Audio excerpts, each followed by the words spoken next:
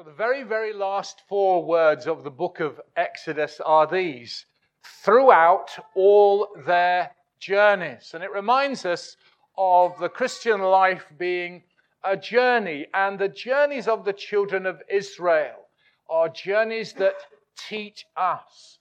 But we've said, haven't we, at the moment they're not journeying anywhere. They're here at Sinai. There's so much to grasp and to know and to understand for the journey. And we are always learners. None of us can ever come, no matter how long we've been a Christian, and say, I know it all. There is always something to learn. The pilgrim's progress. We are always to be making progress. When we began our series, we issued those green notes, and from the first message, which was an introduction, we said that the journey is 3 things. We said it's an event. It's an event which has an end to it. It leads to an end, which of course is the promised land, in this case, heaven in our case. We said it's an experience. It's there we witness things, we see things, we experience a journey. And the Christian life is a tremendous experience. To live without Christ, what is our experience of life? Well, it's nothing compared to living for God and Jesus as our Savior. But we said the third E was it's an education. It's an education we're learning all the way through. And just quoting from those notes, their experiences are in the Scriptures to make a stamp, a mark, an impression on our journey. So the things that we are learning here in Exodus, they're like a picture which stamps its mark, makes an impression on our journey experience. So we've been taking these big steps, and hopefully we've been learning big lessons. Last time we looked at chapter 20 and verses 18 to 26, and we said that was a primer for worship. And worship is something that goes on all throughout time and into eternity. And there was just the simple things of worship. This morning we're going to look at the provision of an angel. The next few occasions we go into Exodus all begin with a P. And here we have the provision of an angel. Our text really 23 verse 20. Behold, I send an angel before you. And in the Bible, whenever it's there, this word behold, whether it's in the Old Testament or in the New Testament, we need to take notice. Now, we need to take notice of every word, but when God says behold, He is particularly, the Holy Spirit is particularly causing the person writing the Scriptures to point us to something very, very important. Behold. And there's something here for us, because these examples in the Old Testament are for our admonition and therefore our learning. So God is speaking, and He says to Moses and onwards to all the people, behold, I send an angel. So what I want to do this morning is to ask 3 questions to help us to apply what we see and what we've read here. First of all, we need to ask this question: Who is this angel? So we want to find out the identity of the angel on the journey. Secondly, we want to ask the question, why?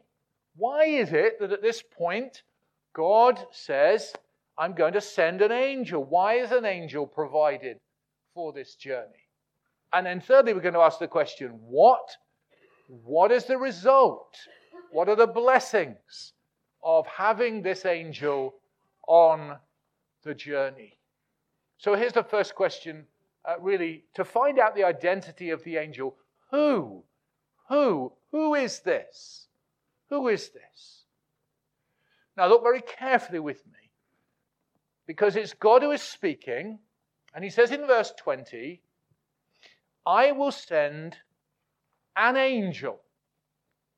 But notice in verse 23, He says, I will send my angel. God is saying, this is my angel. And if you have a New King James or if you have an authorized version, you will see that every time the word angel is shown to you, it has a capital A. A capital A. Now, the NIV and the ESV don't do that.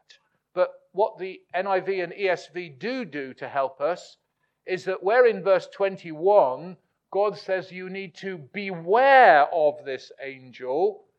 The NIV says pay attention. Pay attention. The ESV says pay careful attention to him. To obey his voice, verse 21. Not to provoke him, it says in the New King James. In the ESV, NIV, it says don't rebel against him. In other words, don't turn against what he says that you should do, the things that he commands. And you can see in verse 27, they are to listen to his voice. And every time it says he or his, do you notice in the New King James, it has a capital H. So there's a capital H, there's a capital A. So putting all those things together and asking this question, who is this angel? We can see clearly this is no ordinary angel. Although in my notes, when I put down ordinary angel, I put exclamation mark. Because is there an ordinary angel? All angels are extraordinary, aren't they? Some in Scripture saw angels and what an effect it had upon them. So there's no ordinary angel, but you understand what I mean. It's not a seraphim or cherubim. Not even Gabriel, who is named, isn't he, both in Old and New Testament. Who then is this angel? My angel. Capital A, capital H. Who we must listen to and not rebel against. Well, there's some help for us if we go back. So keep your finger in chapter 23 and go back to chapter 3. Go back to chapter 3. And we go back there, which is actually before where we started our series in Journeying with God. But I'm sure you're familiar with this passage. In Exodus 3 and verses 1 to 6. We'll just read those words because here we find that Moses has already encountered this angel. So who he is helped by us going back and finding that angel here. Exodus 3. Now Moses was tending the flock of Jethro, his father-in-law, the priest of Midian, and he led the flock to the back of the desert and came to Horeb, the mountain of God.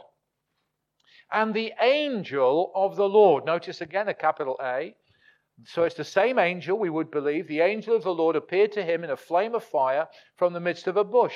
So he looked, and behold, the bush was burning with fire, but the bush was not consumed. Then Moses said, I will now turn aside and see this great sight, why the bush does not burn. So when the Lord saw that he turned aside to look, God called to him out from the midst of the bush and said, Moses, Moses. And he said, Here I am. Then he said, Do not draw near this place. Take your sandals off your feet, for the place where you stand is holy ground. Moreover, he said, I am the God of your father, the God of Abraham, the God of Isaac, the God of Jacob. And Moses hid his face, for he was afraid to look upon God. Well, how remarkable. This bush that appears to be burning that isn't burnt. And the voice that comes from him. And it's the angel. But the angel that speaks says, I am God. I am God. The angel and God are synonymous. This angel that speaks, the angel in the bush, the angel of the bush, is God. Now, read on, chapter 3 and verse 14 to 17. In verse 14, God said to Moses, I am who I am. Thus you shall say to the children of Israel, I am has sent you. Talking about him going to Pharaoh. Verse 15, moreover, God said to Moses, Thus you shall say to the children of Israel, The Lord God of your fathers, the God of Abraham, the God of Isaac, the God of Jacob has sent me to you. This is my name forever, and this is my memorial to all generations. Go and gather the elders of Israel together and say to them, The Lord God of your fathers, the God of Abraham and Isaac and of Jacob, appeared to me, saying, I have surely visited you and seen what is done to you in Egypt, And I have said, I will bring you out of the affliction of Egypt to the land of the Canaanites, the Hittites, the Amorites, the Perizzites and the Hivites, and the Jebusites, to a land flowing with milk and honey. And when we put that passage, those passages together in chapter 3, with this passage together in chapter 23, we see, don't we, the same angel. And the angel clearly is God. God speaking. But here in this passage, go back to chapter 23, God is speaking here. Behold, I send an angel. Well, why doesn't he say, I'm coming to you myself? Well, we would believe that when he says, I am sending my angel, it is akin to messenger. I am sending one to you who will speak for me and be, as it were, for me. It is God speaking of God. It is God, the first person of the Trinity, God the Father. God the Father, I send an angel. God the Son to you. This is what we call a theophany. That is the theological term for it. A theophany.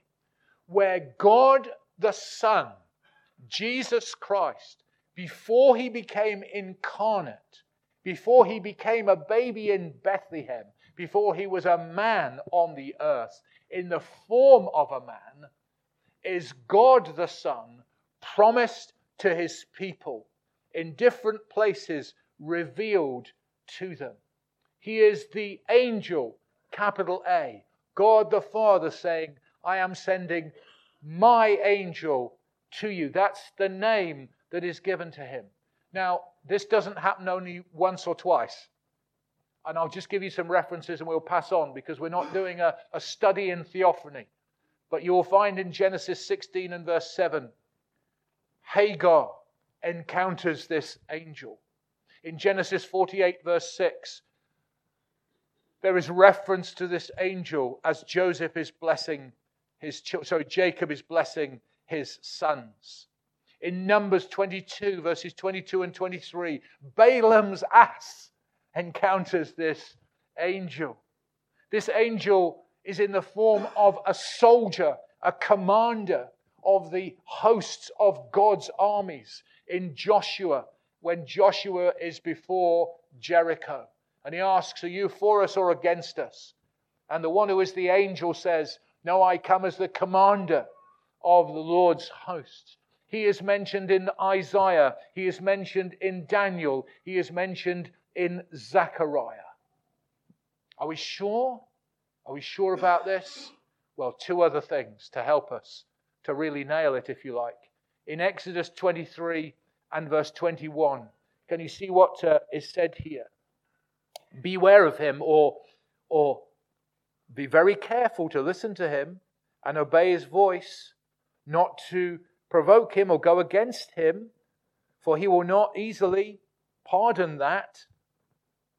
For my name is in him. My name is in him. God never anywhere says that his name is in an angel, an ordinary angel. When God speaks about his name, he is speaking about his whole person. He is talking about who he is, the person of God, all his attributes. My name is in him. He is in none other than the Son, in the Lord Jesus Christ, surely. And also then in those passages that we looked at right at the very beginning of these studies, when we looked at 1 Corinthians, in 1 Corinthians 10, in 1 Corinthians 10, there Paul is writing to the Corinthian church and he is explaining to them how the things that we're studying are such a help for the people then in Corinth as Christians. And they're the help to us too today.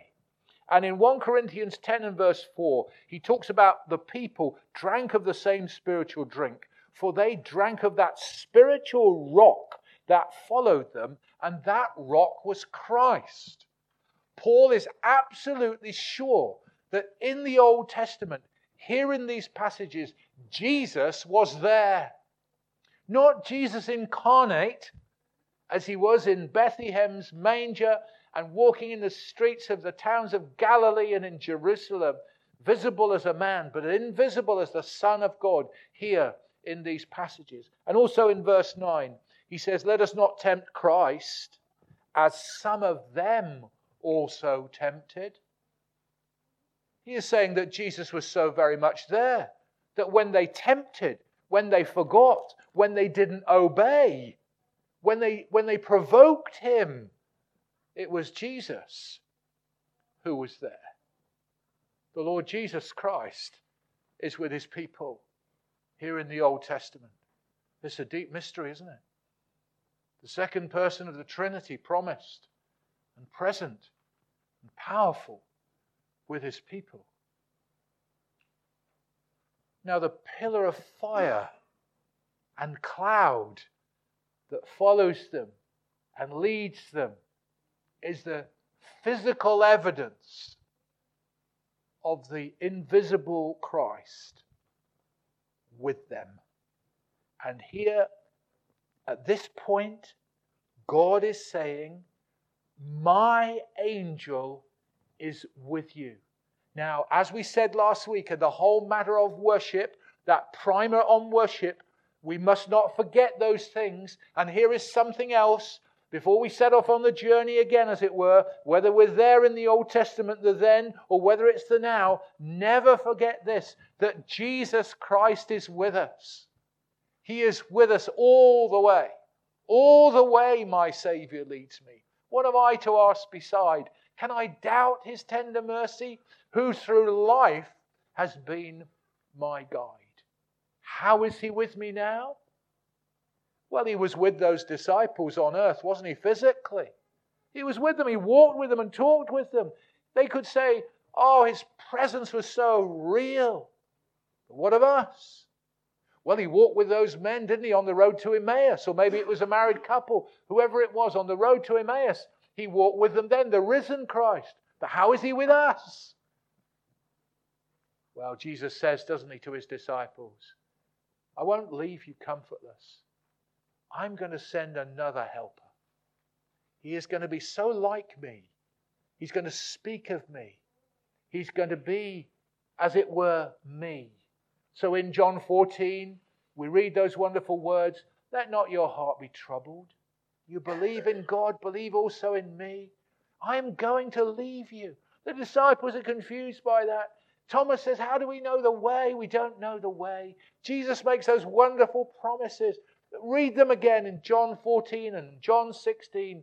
And he says to them these words, I will come to you. I will come to you. You know, when you're born again of the Spirit of God, when you become a Christian, you hear these words, Jesus has come to you. Oh, the Spirit of the Lord Jesus dwells within my heart. But the reality is this, that Jesus Christ dwells with me. He walks with me. He talks with me along life's narrow way. And here is the wonderful continuity of the Bible. The wonderful continuity of God's promise and presence, His provision throughout all the experience of God's people. Here in the Old Testament, there in Galilee with His disciples, there on the road to Emmaus, the risen Christ, now by His Holy Spirit with you and me. And so this text is not a superfluous text of history. It's a real text for you and me. Behold, I send my angel to you. That Jesus is here. He is with us. He is with you and with me. It's a wonderful assurance and a tremendous provision for us to know that on the journey, Jesus is with us. Now, second question was this, wasn't it? Why? Why? Why does He do this? Why does He tell them of this now? It's not that it's suddenly the case. It has been the case. But He is telling them the reality of it. I suppose a bit like what we're doing here. Maybe we've sort of forgotten this idea. this truth. Maybe we've never realized it. But it's always been the case, hasn't it? From the moment we've been born again. Christ is with us on the journey. All the way, my Saviour leads me. But why? Well, I suppose there's two parts to the answer. The first really is on God's part. On God's part. And I think on God's part we can say this. It is because of His covenant love for His people. God's heart, His desire, His longing, His love, His attention, everything is towards His people. He has heard their cry in Egypt. Their cry has come up to His ears. He has provided for them this way of escape, this way of salvation. He has provided amazing things for them in crossing the Red Sea. The manna every morning being provided for them. And His heart is towards them, and it's a heart of covenant love towards them. So if you go back to Exodus chapter 3 and verse 7, He says this, I have seen the oppression of my people in Egypt. I've heard their cry because of their taskmasters. I know their sorrows. I have come down to deliver them out of the hand of the Egyptians and to bring them up from that land to a good and large land, to a land flowing with milk and honey, the place of the Canaanites, the Hittites, the Amorites, the Perizzites, the Hivites, the Jebusites. Now therefore, behold, the cry of the children of Israel has come to me, and I've also seen the oppression with which the Egyptians oppressed them. So He's seen those things. Come therefore, I'll send you to Pharaoh, that you may bring my people, the children of Israel, out of Egypt. My people. I'm going to provide, He says, for my people. Now, why are they His people? Why are they His people? Well, 40 years later, 40 years after this event, we read something most wonderful, which we have to really grasp and hang on to. Mark in your Bibles in Deuteronomy chapter 7 and verses 6 to 9. If you can turn there, do so if you want to just listen. Deuteronomy 7 verses 6 to 9. For you are a holy people to the Lord your God. The Lord your God has chosen you to be a people for Himself, a special treasure above all the peoples on the face of the earth. Wow, that's amazing, isn't it? But here's even something more amazing. Verse 7. The Lord did not set His love on you, nor choose you, because you were more in number than all the people, for you were the least of all people. But because the Lord loves you, and because He would keep the oath which He swore to your fathers, the Lord has brought you out with a mighty hand and redeemed you from the house of bondage, from the hand of Pharaoh, king of Egypt. Therefore know that the Lord your God, He is God, the faithful God who keeps covenant and mercy for 1,000 generations with those who love Him and keep His commandments. That love is unchanging. That choosing of God's people, whether it be in the Old Testament or whether it be in the New Testament or whether it be now, that God has a people, and the whole Bible is the explanation and the revealing for us of how God, having chosen a people from all the peoples of the world, has a plan and a purpose to bring all those people to glory one day. And He has made a covenant, which is demonstrated in the Old Covenant here with the people of Israel, and demonstrated as the banks of grace burst at the cross for people across the world of every tribe and nation and language. God's covenant people. He loves them, and He provides this angel. He provides the Lord Jesus Christ. He provides the reality of His Holy Spirit with His people to go with them and walk with them. Why? Why the angel? Why now, before they set off again? To tell them He loves them. He loves them. And we need to be told that, don't we? Because sometimes we forget that. We need to be told that God loves us with a covenant love. He's never going to let us go. And He's provided His angel for His people for that reason. But what about the reason from our sort of point of view? So on God's part, His great love. His covenant love. What about our part? Well, on our part is our vulnerability. Our vulnerability on the journey. Think of these people and what they represent. Think of these people, hundreds of thousands of them, men and women and children, old folk, sheep all over the place and animals and kids running about and tents flapping about in the breeze and stuff they have to carry and everything else. How vulnerable they are. They are strung out down the pathway. If there was pathways in the desert, they're strung out all over the place. There's not just a little camp of people. There are hundreds and thousands of them. They are so vulnerable. Do you remember how we saw back a few chapters ago in Exodus 17 how the Amorites came and attacked them? And there in Deuteronomy chapter 25, we are told 40 years later, they look back and say, wow, do you remember that first attack that we experienced just after we've left Egypt?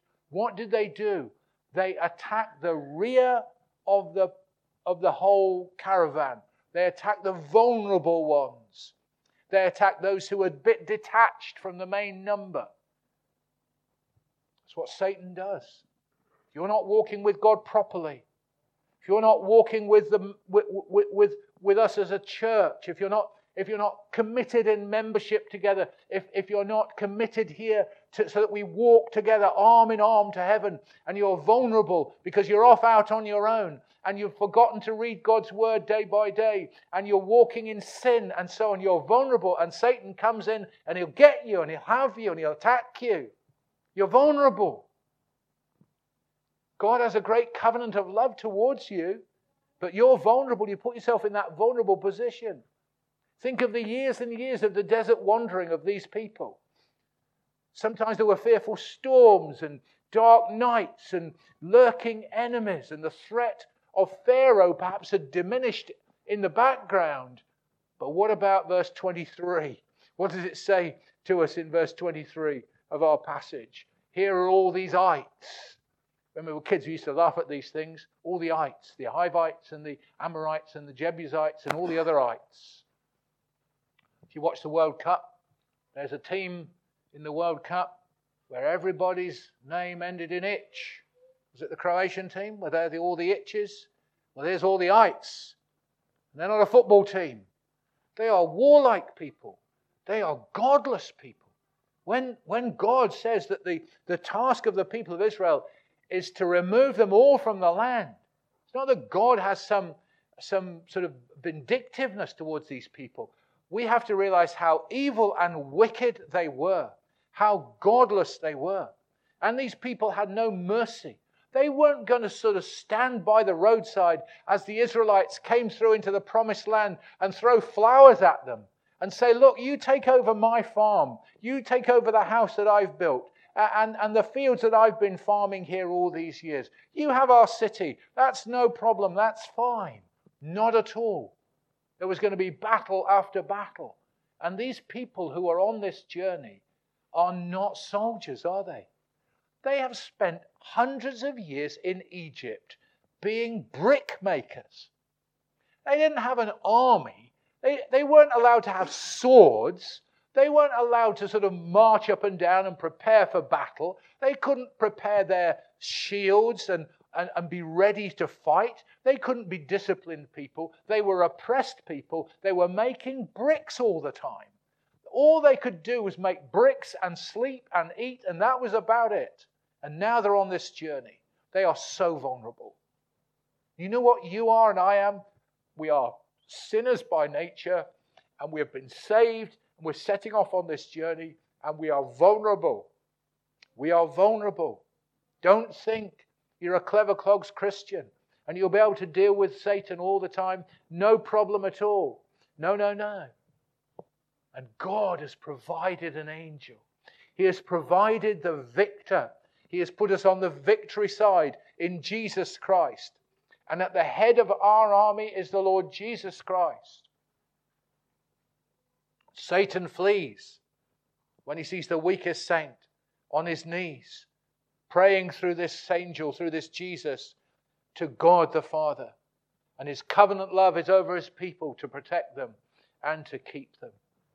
Pilgrim's Progress. Just think of all the difficulties that Pilgrim went through. Up that hill, difficulty. Timorous and the other one whose name I forget at the moment now. They came running down, didn't they? They said, don't go up there, there's lions in the way. Well, what about those lions? They were chained, weren't they? So that the pilgrims could go through the middle and be safe. The Lord will provide. Think of that terrible fight with Apollyon. Boys and girls, if you're reading Pilgrim's Progress, if you've not got to that bit yet, it's fearful. What a fight he has. Pilgrim has that fight. And it looks for all intents that he's done for. But in the end, he wins because he's on the victory side. Because Jesus Christ has won the battle for him. Doubting Castle, Giant Despair. All those examples are there for us.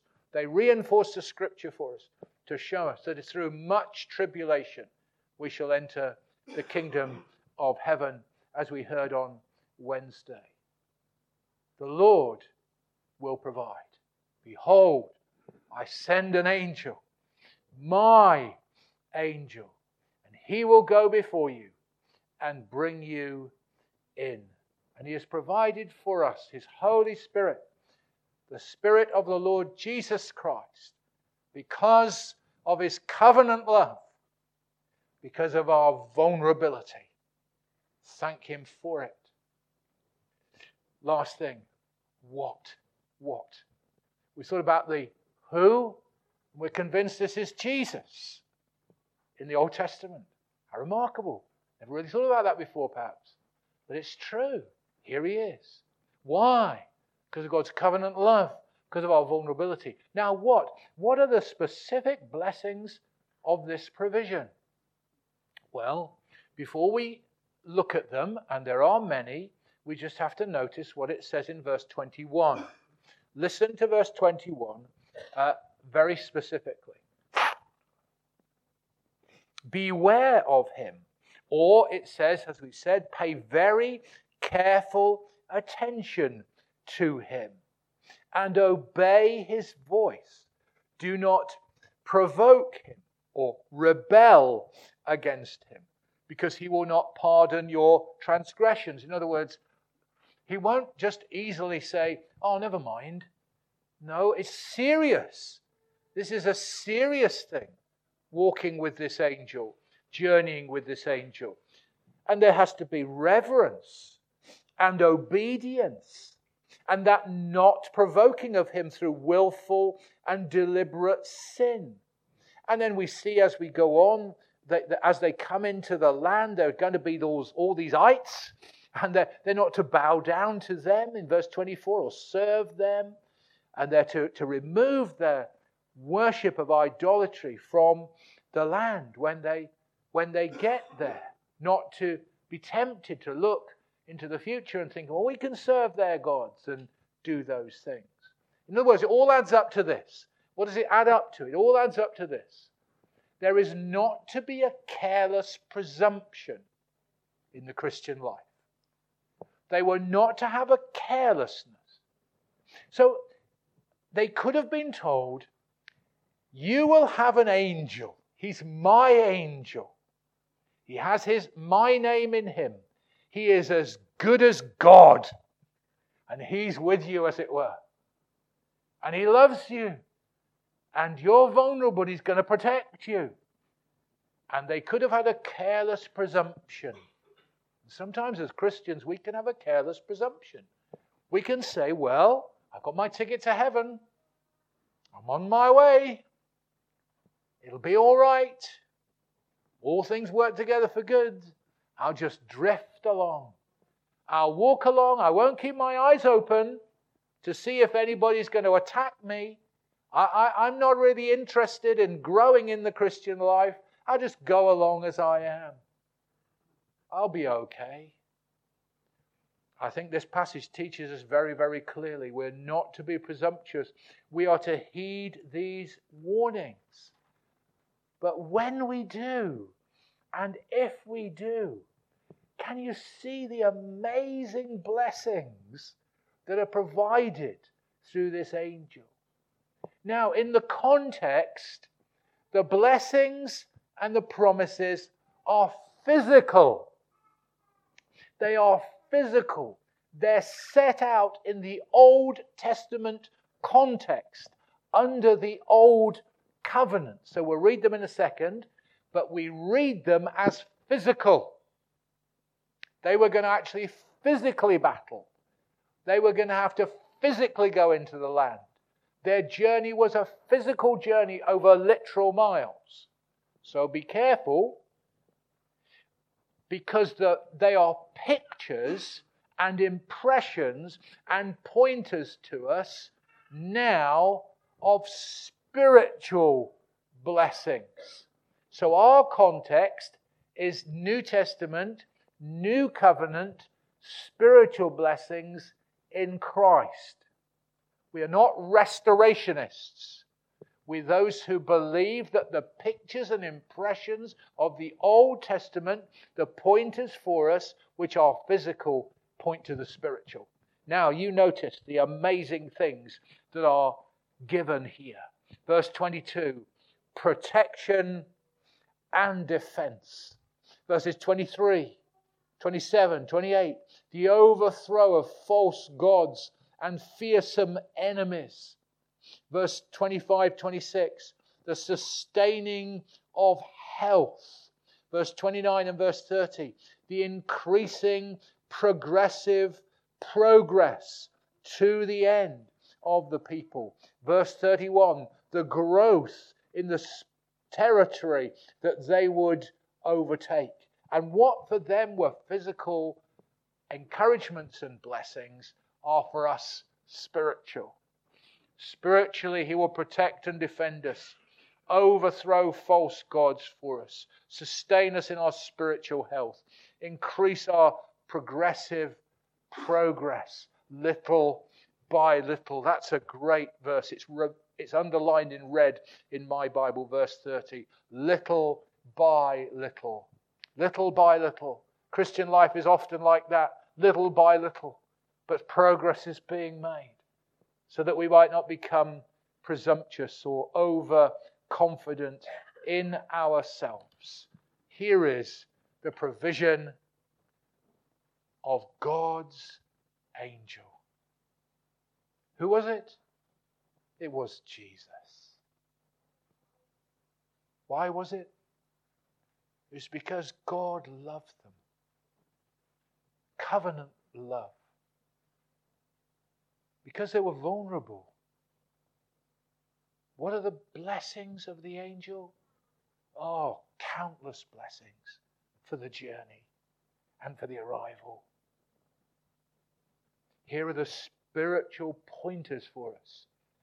What it is to be on the journey to heaven.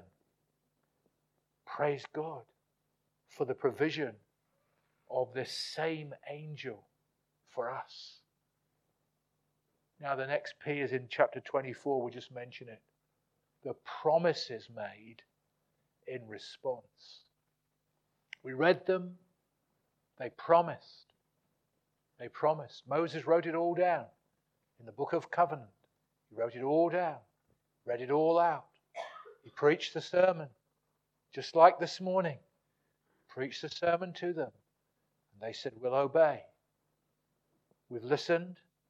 And we're going that way. And we're going to trust and depend.